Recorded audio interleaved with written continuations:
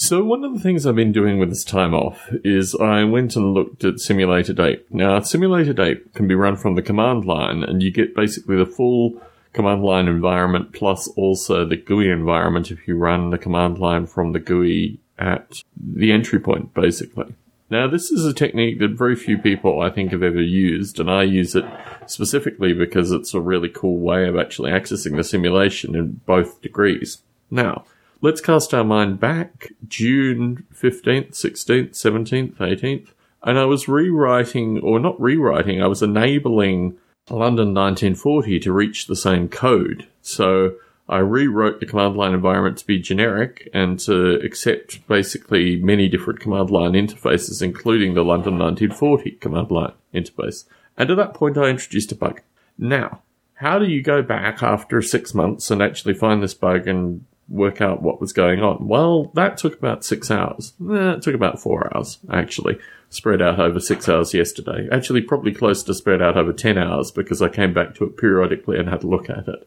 Now, I understand by you listening to this podcast, you are in a very specialized group because this podcast has an audience which has been interesting over the past year in terms of the fact that, you know, there are people that are clearly very interested in the stuff that I'm doing, but they don't actively participate. So there's a kind of happy medium of people that are interested in the stuff that I'm doing and are willing to passively review podcast recordings about the stuff that I'm doing.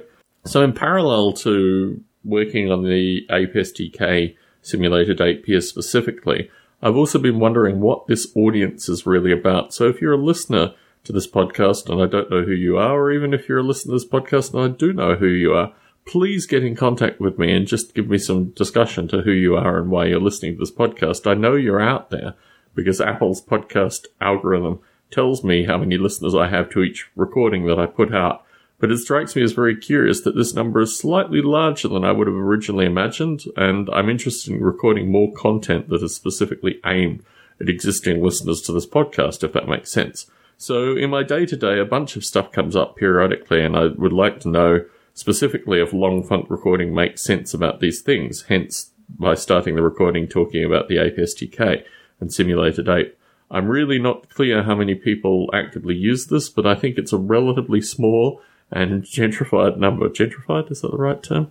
I'm not sure what the correct term would be here, but a relatively small number of people who are interested in using this simulation. And maybe this podcast has absolutely no overlap with those people. Or maybe this podcast just represents people that are glad that I'm doing the work that I'm doing. The Ape SDK ongoing I've run it from different places, and I've also publicly once talked about rewriting the original simulation in Swift, which is a project that I'm also doing in the winter time off. Welcome to being born in the southern hemisphere and living for most of your life in the northern hemisphere.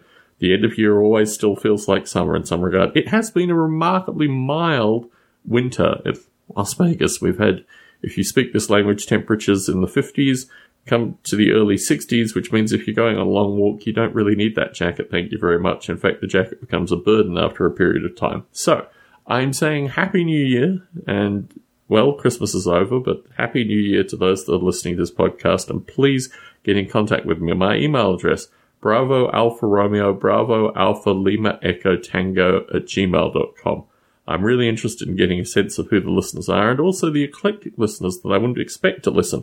If that is you, please get in contact just to say hi and just to say this is the stuff that interests me through these long funk recordings, because quite frankly, I put out stuff and think about it, and sometimes I think that's not really the audience of long funk, and I go through a few of these iterations before I actually put the audio out. So a short podcast, wishing you a happy new year and asking for any feedback if you have any. Tom Barbalet in Las Vegas, Nevada, signing out.